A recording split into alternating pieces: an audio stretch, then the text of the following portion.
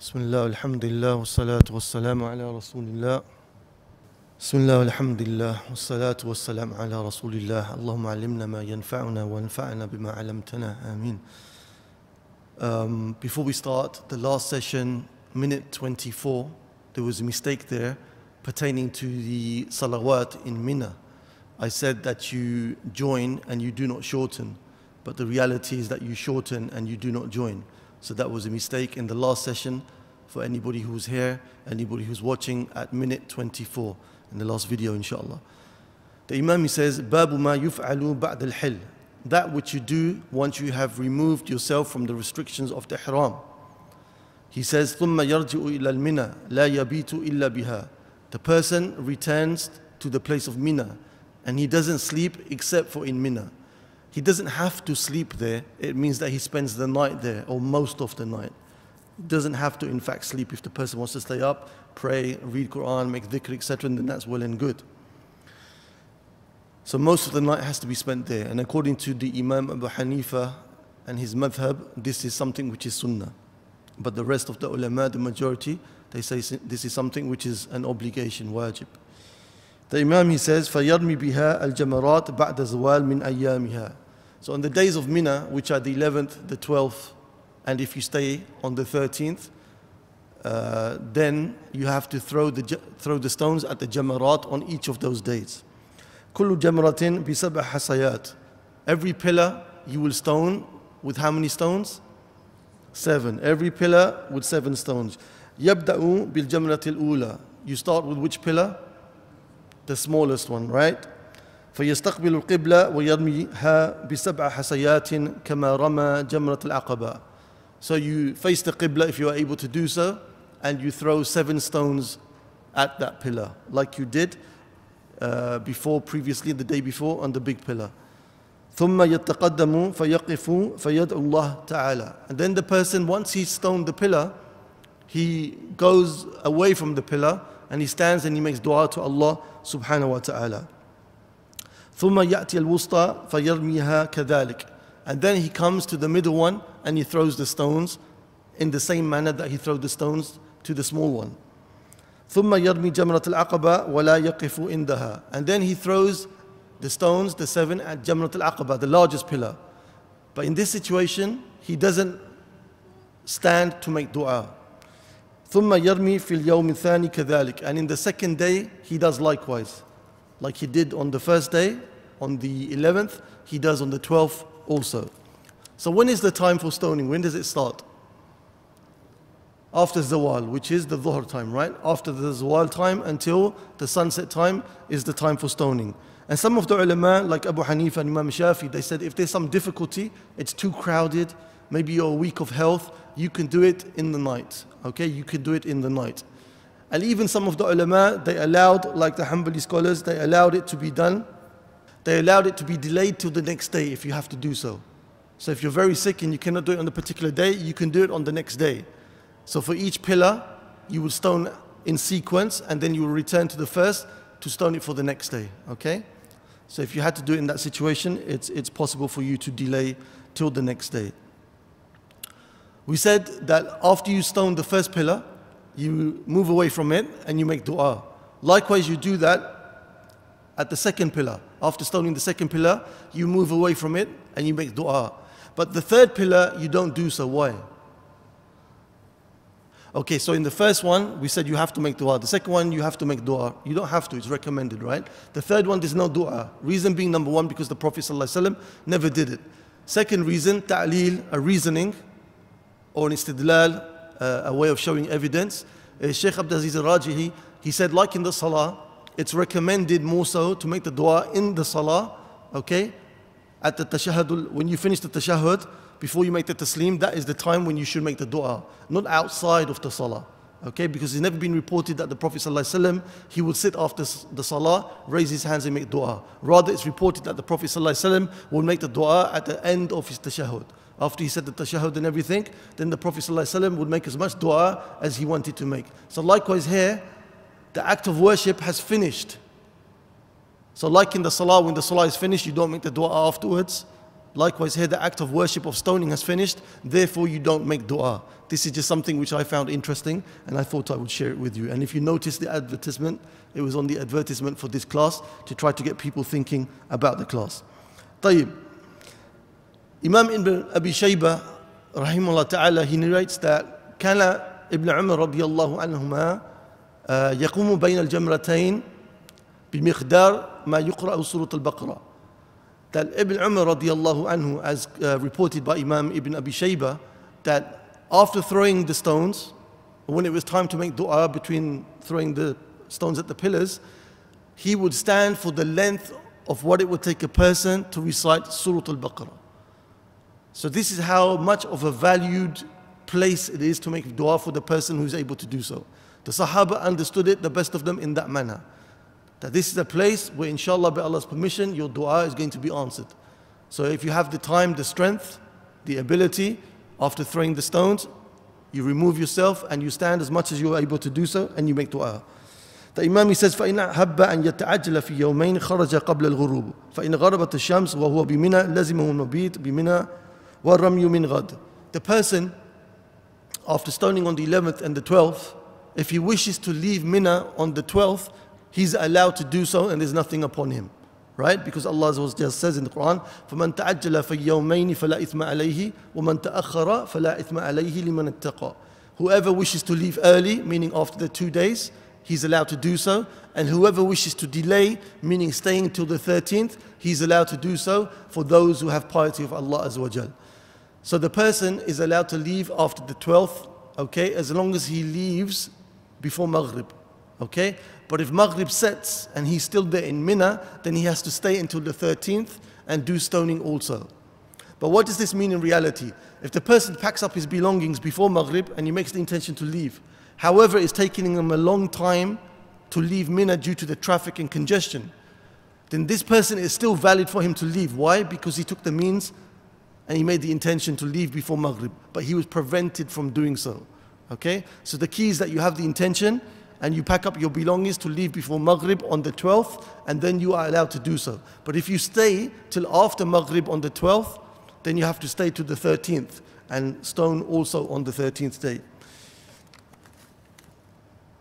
فإن كان متمتعا أو قارنا فقد انقضى حجه وعمرته. If the person is doing the Hajj which is mutamattu' or the Hajj which is qarin, then the person has finished all of his rights and his Hajj is now complete. He is done and dusted, as they say. وَلِلَّهِ الْحَمْدِ. وَإِنْ كَانَ مُفْرِدًا خَرَجَ إِلَى التَّنْعِيمِ فَأَحْرَمَ بِالْعُمْرَةِ مِنْهُ. And if he is doing Hajj al-Ifrad, which is only doing the Hajj with nothing else with it, then the Imam and those who agree with him, they say he goes to Tan'im to put on his Ihram again, to get into the state of Ihram, to make an Umrah. To make an Umrah. The reality of this, as explained by Shaykh Abdul Aziz Rajihi and others, is that this is for the person who has never done the Umrah, which is wajib in his life. He's never done the obligatory Umrah before. Okay? And it's also that he fears or she fears they may never return to Mecca. So if they're in this situation that they've never done the Umrah before, the obligatory Umrah, or they fear that they may not be able to return to do the obligatory Umrah, because Umrah is obligatory once in your life, right? You have to do Hajj and Umrah once in your life, according to the opinion of the Imam and those who agree with him. So this is what he's referring to here. If the person, the Hajj Ifrad, there was no Umrah in his Hajj, right? Only the Mutamattu' and the Qarin, they had Umrah in their Hajj. So this person, the Imam is saying, the Hajj Mufrid, he should go and he should now make Umrah. But the ulama, they explain that this is only for the one who never did Umrah before in his life, an obligatory Umrah. Nor is he intending, or does he feel that he will be able to come back ever in life and do Umrah. Okay? For this person, he is to go out and he is to do what the Imam is saying. فَإِن لَمْ يَكُنْ لَهُ شَعْرٌ اسْتُحِبَّ أَنْ يَمُرَّ الْمُوسَ عَلَى رَأْسِهِ. If this person, when it comes to the time for shaving his head, he doesn't have hair on his head, then it's still recommended, according to the Imam, to move the razor blade over his head, even though he doesn't have any hair on his head. And some of the ulama, they say this is not something which is of benefit, because, if there's no hair there, then how can you say it's beneficial to move the razor blade over the person's head? It's like saying to somebody who doesn't have a hand, wash your hands in wudu. There's nothing there, so why do it? But Allah Azza wa Jalla knows best. وَلَيْسَ فِي أَمْلِ الْقَارِنِ زِيَادَةٌ عَلَى عَمْلِ الْمُفْرِدِ. And the person who's doing Hajj al-Qiran, his actions are not more than the one who is doing Hajj al-Ifrad. لكن عليه وعلى المتمتع دم. But both of them, the Qarin and the Mutamatти', they have to give a sacrifice, as we mentioned before, as a thanks to Allah subhanahu wa ta'ala, because Allah says, فَمَنْ تَمَتَّعَ بِالْعُمْرَةِ إِلَى الْحَجِّ فَمَا اسْتَيْسَرَ مِنَ الْهَدْيِ فمن لم يجد فصيام ثلاثة أيام في الحج وسبعة إذا رجعتم. طيب. So the differences between these people, the Qarin, the Mutamatти' and the Mufrid, is more so to do with the intention and the fact that the Qarin and the Mutamatти' has to give a sacrifice, a hadi. Okay? وإذا أراد القفول لم يخرج حتى يودع البيت بالطواف عند فراغه من جميع أموره حتى يكون آخر عهده بالبيت. So the person, when he wants to leave Mecca and go back to his country, not leave Mecca and go somewhere else in Saudi. It's referring to leaving Mecca and going back to his country and never being able to return to Mecca in that particular journey, in that particular year. This is what the Imam is referring to. If the person is like this, then he should make a farewell tawaf. Okay? فَنِشْتَغَلَ بَعْدَهُ بِتِجَارَةٍ أَعَادَهُ. Okay? He should make tawaf al-wida'. Tawaf al-wida'. And if the person makes this tawaf al-wida', which is the farewell tawaf, and then he gets involved in some kind of transaction or trade or anything which keeps him behind, then this person has to repeat again the farewell tawaf. Because the objective is that the last thing that you do in Mecca is that you have the farewell tawaf. As the Prophet ﷺ in Bukhari and Muslim, narrated by Ibn Abbas, عُمِرَ النَّاسِ أَنْ يَكُونَ آخِرَ أَهْدِهِمْ بِالْبَيْتِ الطواف. Okay? إِلَّا أَنَّهُ خُفِفَ عَنِ الْحَائِدِ. That the people were commanded that the last thing that they do in the haram is that they make the tawaf al-wida. Except that the one who was menstruating, the woman, it was removed from her as an obligation to do so. Okay, so this tawaf al-wida is a wajib. And we said that the person, if he's done it, yet he stays behind and he ends up doing some other things which keep him busy, transactions, etc., buying, selling, anything of that nature, then he has to repeat the tawaf. An exception from this is if somebody is waiting for his fellow travel companions, for example. Okay, they're taking a long time to meet him at the meeting point, or the person needs to purchase some food on the way. So on their way leaving Mecca, they purchase some food, etc. This type of thing is allowed for the person to do. So the Imam, he said, فَنِشْتَغَلَ بَعْدَهُ بِتِجَارَةٍ أَعَادَهُ. If the person does some type of trade after this tawaf al-wida, then he has to repeat the tawaf. وَيُسْتَحَبُّ لَهُ إِذَا طَافَ أَنْ يَقِفَ بِالْمُلْتَزِمِ بَيْنَ الرُّكْنِ وَالْبَابِ. It's recommended highly for the person, when he's making this farewell tawaf, that he attaches himself to the Kaaba, okay, between the black stone and the door of the Kaaba, okay. He makes iltizam, which is that he presses his head, his chest and his arms against the Kaaba, okay, and he makes dua to Allah Azza wa Jal. This is a place where it's highly recommended for the person to make dua. فَلْيَلْتَزِمُ الْبَيْتِ وَيَقُولُ. And then he says this dua, long dua that the Imam, he mentions in his book. However, this dua is not authenticated in the Sunnah, though some of the companions radiallahu anhum and the ulama, they said that it's highly recommended to say this dua. In any case, Shaykh Abdullah ibn Jibreen, one of the explainers of the book, he said it's okay for you to say the dua, it's not a problem, because when you want to make dua, you can make any dua that you want. And the dua that Imam mentions in the book is a very virtuous dua in its meanings. However, you should not say it thinking that it's the Sunnah, but you can make the dua if you wish to do so. But don't have the i'tiqad, the belief or understanding that it's the Sunnah. وَيَدْعُ بِمَا أَحَبَّ ثُمَّ يُصَلِّي عَلَى النَّبِي صلى الله عليه وسلم. And after making this dua, you can make any dua that you want, the Imam says, and you make salah upon the Prophet sallallahu alayhi wasallam. Why would you make salah upon the Prophet sallallahu alayhi wasallam after making dua? Ahsant, very good. To help and to hope that it will be accepted. Because making dua upon the Prophet sallallahu alayhi wasallam, salah, Allahumma salli ala Muhammad wa ala ali Muhammad, any type of dua that you know upon Muhammad sallallahu alayhi wasallam is one of the keys to having your dua accepted. Right? The Prophet ﷺ once saw a man, heard a man making dua, and he didn't praise Allah subhanahu wa ta'ala. So he told him, Ajalt, you have been hasty in your dua. Rather praise Allah Azza wa Jal, and then send salah upon me, and then ask Allah for that which you wish. And the ulama, based upon this hadith and others, they would say that you should make salah upon the Prophet Muhammad in the beginning of your dua and at the end of your dua, because you've wrapped your dua by that which Allah Azza wa Jal loves. Right? Allah loves that you send salah upon the Prophet ﷺ, so you did it in the beginning, you did it in the end, and hopefully that which is in between will now be accepted by Allah Azza wa Jal because you beautified it with sending salah upon the Prophet ﷺ. The Imam says, فَمَنْ خَرَجَ قَبْلَ الْوَدَاءِ رَجَعَ إِلَيْهِ إِنْ كَانَ قَرِيبًا. If the person leaves Mecca without doing this tawaf al-wada', this farewell tawaf, then he has to return to Mecca if he is close by. What do you think the Imam means by close by? He means the distance of Qasr, which is 80 kilometers. As long as you haven't passed by 80 kilometers, then it's a must for you to return. Okay? If you're within that distance, you have to return. If not, what does the Imam say? وَإِن بَعُدَ بَعَثَ بِدَمٍ. But if the person went beyond that distance, then he has to send a sacrifice to the poor people of Mecca. Okay? Because he left a wajib. Okay? And he was unable to fix the wajib by returning and doing it. إِلَّا الْحَائِدْ وَالنُّفَسَاء فَلَا وَدَعَ عَلَيْهِمَا. But the menstruating woman and the one who's postnatal bleeding, these two, there is no tawaf al-wada' for them as an obligation. وَيُسْتَحَبُّ لَهُمَا الْوُقُوفِ إِنْدَ بَابِ الْمَسْجِدِ وَالدُّعَاء. And it's recommended for them, according to the Imam, that they stand at the outskirts of the Masjid al-Haram and they make dua to Allah Azza wa Jal at the doors of the masjid. Babu Arkan al-Hajj wal-Umrah. Now the Imam is going to clarify for us what are the pillars of the Hajj and the Umrah. What's the importance of knowing a pillar, a rukn? Why do we need to know what a rukn is? Okay, the rukn, if you leave it, you can't make it up. Your Hajj is finished, right? There's nothing you can do to make it up.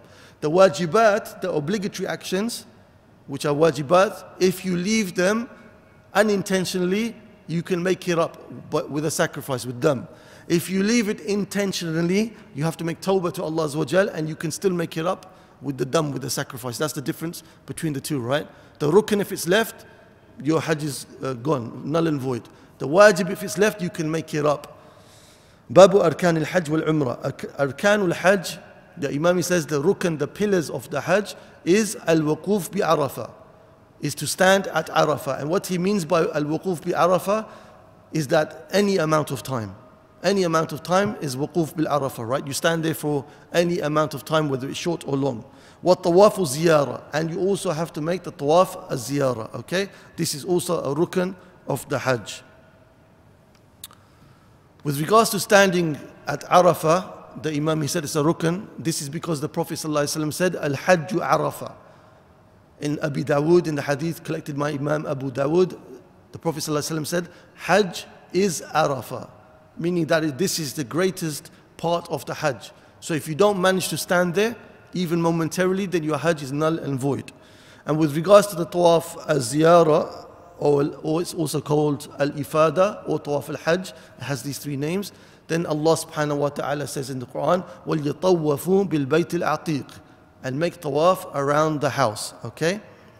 What are the wajibat of Hajj? Now the Imam, after mentioning the two rukn, the two pillars according to him, he's going to now mention to you what are the obligatory actions. The first of them is al-ihram min al-miqat, to have the ihram from the miqat. What's a miqat?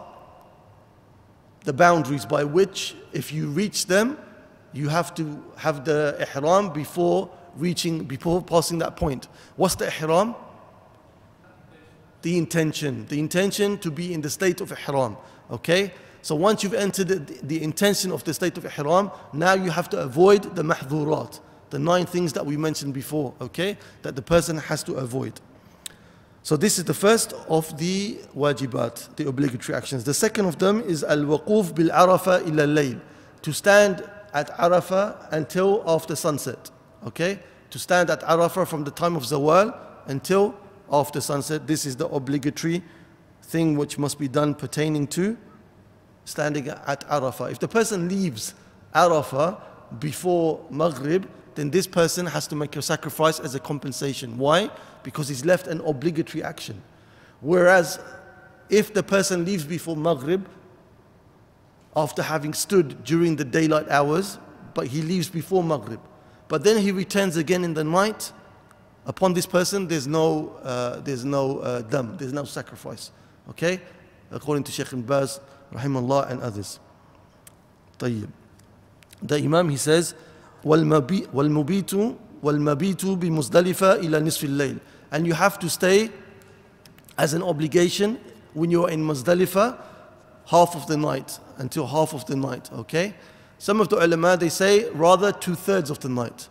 Okay, that means around 2 a.m. in the morning. Why? Because for you to get to Muzdalifah at times, you will be delayed and it's quite difficult for you to reach this. So they say, based on other reports, it's until 2/3 of the night has passed. In any case, this is another obligation that you have to stay there until half of the night has passed, and the sunnah is to stay there until the morning, okay, until you have prayed Fajr. And also an obligation, the Imam, he says, وَالسَّعِي, is to make the sa'i between Safa and Marwa, وَالْمُبِيتُ بِمِنَى, and to stay in Mina. How long do we stay in Mina?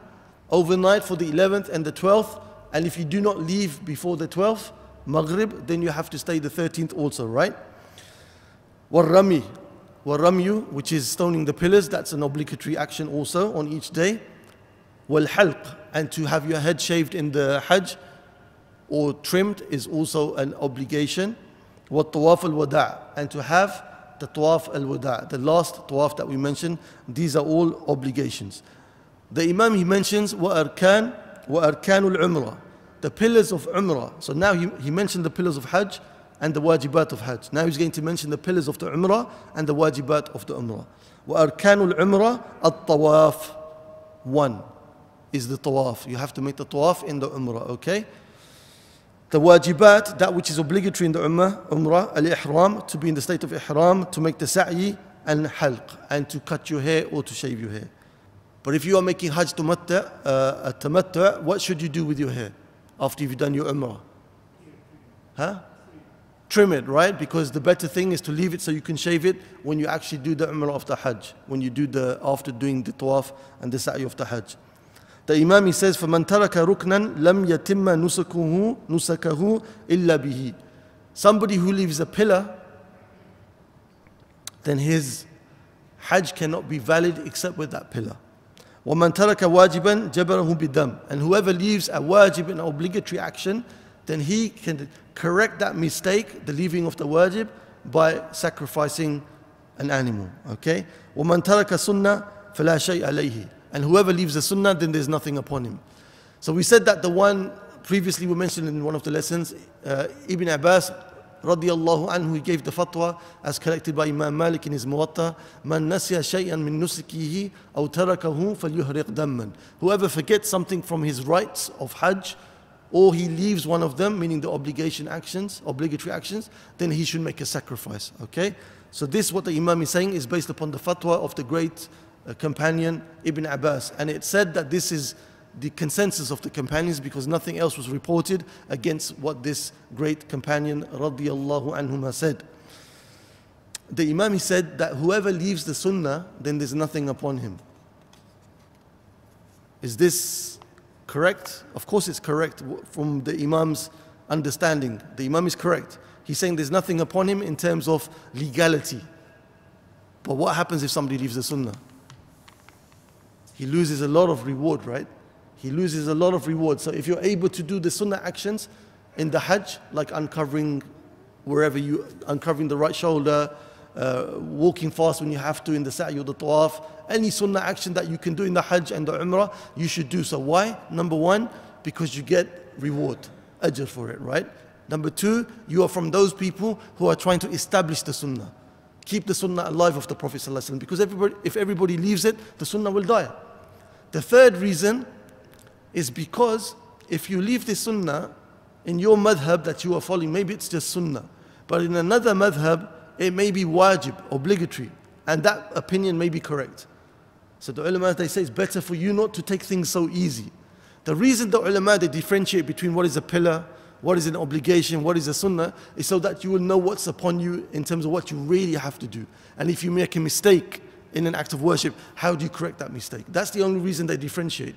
Otherwise, with the ulama and the sahaba and the righteous salaf, they never used to differentiate. Whatever the Prophet would tell them to do, they didn't think, is this sunnah, is this wajib, is this what? No. The Prophet said it, I'm going to do it. The differentiation is for us to understand fiqh. That's why they differentiated it, okay? But in terms of attitude, we should have the attitude that we do everything that the Prophet ﷺ told us if we are able to do so. The Imam, he says, وَمَنْ لَمْ يَقِفْ بِعَرَفَ حَتَّى طَلَعَ الْفَجْرُ يَوْمَ النَّحْرِ فَقَدْ فَاتَهُ الْحَجِّ. And whoever doesn't stand even momentarily on the 9th of Dhul Hijjah, okay, then this person has lost his Hajj. فَيَتَحَلَّلْ بِالطَّوَافِ وَسَعْيِ. So this person has to free himself from his ihram by doing tawaf and sa'i. وَيَنْحَرُ حَدْيًا إِنْ كَانَ مَعَهُ. And then he has to ensure that his sacrificial animal is also sacrificed. وَعَلَيْهِ الْقَضَاء. And he has to make up this Hajj whenever he's able to do so, as soon as he's able to do so. Okay? So the person wasn't able to complete his Hajj because he missed out by the standing of Arafah. So this person has to free himself from ihram by doing the things which I mentioned, which is that he has to make the tawaf, he has to make the sa'i, and he has to have his sacrifice completed for him. And then he has to make it up as soon as he is able to do so in the following year. Now this, majority of the ulama, they say even if this was a nafil hajj, even if it was a non-obligatory hajj, وَأَتِمُّ الْحَجْ وَالْعُمْرَةَ لِلَّهِ, Allah says, and complete the hajj and the umrah for Allah, as a command, Allah says. So based upon this, they say this is the case. But Ibn Abbas radiallahu anhu, he had a fatwa that it doesn't have to be made up if it was a non-obligatory one. And one of the reasonings behind this is because they say, if you are obligating upon him the hajj to be made up, that means he has 2 obligatory hajjs in his lifetime. And nobody amongst the ulama on the face of the earth will say that somebody, a Muslim, has to have 2 obligatory hajjs upon him, unless he made it obligatory upon himself by doing a vow. That's something different, right? In any case, our Imam, he says that the person, if he didn't complete his Hajj due to missing out on Arafah, he has to make it up, okay, as soon as he's able to do so. وقال المؤلف, the Imam, he says, وإن أخطأ الناس العدد ووقفوا في غير يوم عرفة أجزأهم ذلك. If the people make a mistake as a whole, as a mistake with regards to when is the 9th of Dhul Hijjah, so they stand on the wrong day at Arafah. Okay, they stand after or they stand before the 9th, the 7th, the 5th, whatever day that be, due to a mistake, then their Hajj is still going to be valid. But, there's a but here, can you assume what the but might be? So if somebody, instead of standing on the 9th, the whole ummah gets it wrong because of the information they receive, so they end up standing on the 8th. So the Imam is saying their Hajj is correct, but there's a but here, there's a caveat. What is the but? Can you think? If you did it on the 8th by mistake, you stood on the 8th, Yawm Arafah instead of the 9th, right? You made Yawm Arafah the 8th of Dhul Hijjah, and then you came to realize after Maghrib, you were told that actually we got the information wrong. So now you still have the ability to catch it on the 9th, right? Which is the correct day, because you've realized now it was wrong. So this situation, then everybody will have to repeat the wuquf Yawm Arafah on the 9th.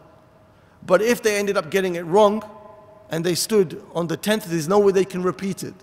So their Hajj is still valid, okay? According to the majority of the ulama, because there's nothing they can do about it. And to ask everybody that you have to repeat your Hajj is something which is not from the ease of the Sharia, okay? To ask the millions and millions of people would be something which is too difficult. However, the Imam, he says also, وَإِن فَعْلَ ذَلِكَ نَفَرٌ مِّنْهُمْ فَقَدْ فَاتَهُمُ الْحَجِّ. But if a group of people from amongst the ummah do it, make a mistake on the day of what is the day of Arafah, then for this group, their Hajj is invalid. It's not going to be accepted. So the first situation, I said that the whole of the ummah, they make a mistake. Their Hajj will still be accepted, right? But if a group from amongst the ummah make the Hajj on the wrong day, make Arafah on the wrong day, their Hajj is not going to be accepted. Why? Because the Prophet ﷺ said in the hadith in Tirmidhi, وَالْأَضْحَى يَوْمَ تُضَحُونَ. And the day of Eid is the day when you all celebrate the Eid by sacrificing. So the Prophet ﷺ made it a communal thing, that it's an ummah-wide thing. So if the ummah do it as a mistake, or they do it right, then it's well and accepted. But if a group from amongst the ummah break away and they do it wrong, then it's not going to be accepted. The Imam, he says, وَيُسْتَحَبُّ لِمَنْ حَجَّ زِيَارَةُ قَبْرِ النَّبِي صلى الله عليه وسلم وَقَبَرَيْ صَاحِبَيْهِ. It's recommended for the one who did the Hajj or the Umrah that he should then go and visit the grave of the Prophet ﷺ and the graves of his companions Abu Bakr and Umar radiyallahu anhuma. Now the Imam Shaykh Abdul Aziz Al-Rajihi and many other scholars, they said what's better to say is that it's recommended to go and visit the masjid of the Prophet ﷺ. Why? Because when you visit the masjid of the Prophet ﷺ, you are still going to visit his grave anyway. And it saves you from the prohibition of the hadith where the Prophet ﷺ said in Bukhari and Muslim, لا تشد الرحال إلا إلى ثلاثة مساجد المسجد الحرام ومسجد هذا ومسجد الأقصى. The Prophet ﷺ said in hadith in Bukhari and Muslim, do not undertake a journey. Do not set out on a journey to a place with the intention of worshipping there except for 3 masajid. Okay, the Masjid al-Haram, my masjid, Masjid al-Nabi, and Masjid al-Aqsa. So the ulama, they say based on this hadith and others, that for you to intend to visit the grave of the Prophet ﷺ, you are going against this prohibition in the hadith. Whereas if you intend to visit the masjid of the Prophet ﷺ, the first thing you're going to do anyway is to visit the grave of the Prophet ﷺ and the graves of his companions. So nobody's saying to you don't do it. They're saying it's very virtuous. It's something which is highly recommended to do. By the way, it's not from the actions of the Hajj. If you notice, it's not even a rukun or is it obligatory of the Hajj or Umrah. But it's something which is separate and it's highly recommended. If you didn't do it, there's nothing upon you. So what I'm saying, and what the Shaykh Abdul Aziz Al-Rajihi and others are saying, is that go ahead and visit the grave of the Prophet ﷺ, but don't make it your sole intention. The intention should be to visit the masjid of the Prophet ﷺ, and as part of that, you will visit the grave of the Prophet ﷺ, and then the companions Abu Bakr wa Umar radiyallahu anhuma. We'll stop here inshallah as we've come to the end of the book of Hajj. Anything which was correct was from Allah subhanahu wa ta'ala. Any shortcomings and mistakes were from myself and shaitan. I hope that if it's been of some little benefit, and those of you who are going to Hajj, inshallah, it may benefit you in some shape or form. We have one more chapter to cover before we finish this book, Umdat al-Fiqh. Of course, the book goes on and it deals with mu'amalat and other chapters. Okay, but we just focused on the chapters pertaining to the worship. Abwab al-Ibadat, the chapters of Ibadat. Okay, so we have one more next week and then we will have finished the book by the permission of Allah Azza wa Jal. In the future, after the break, we'll think of doing the next level up, the next book up, which is Zad al-Mustaqni, if people are interested in doing that.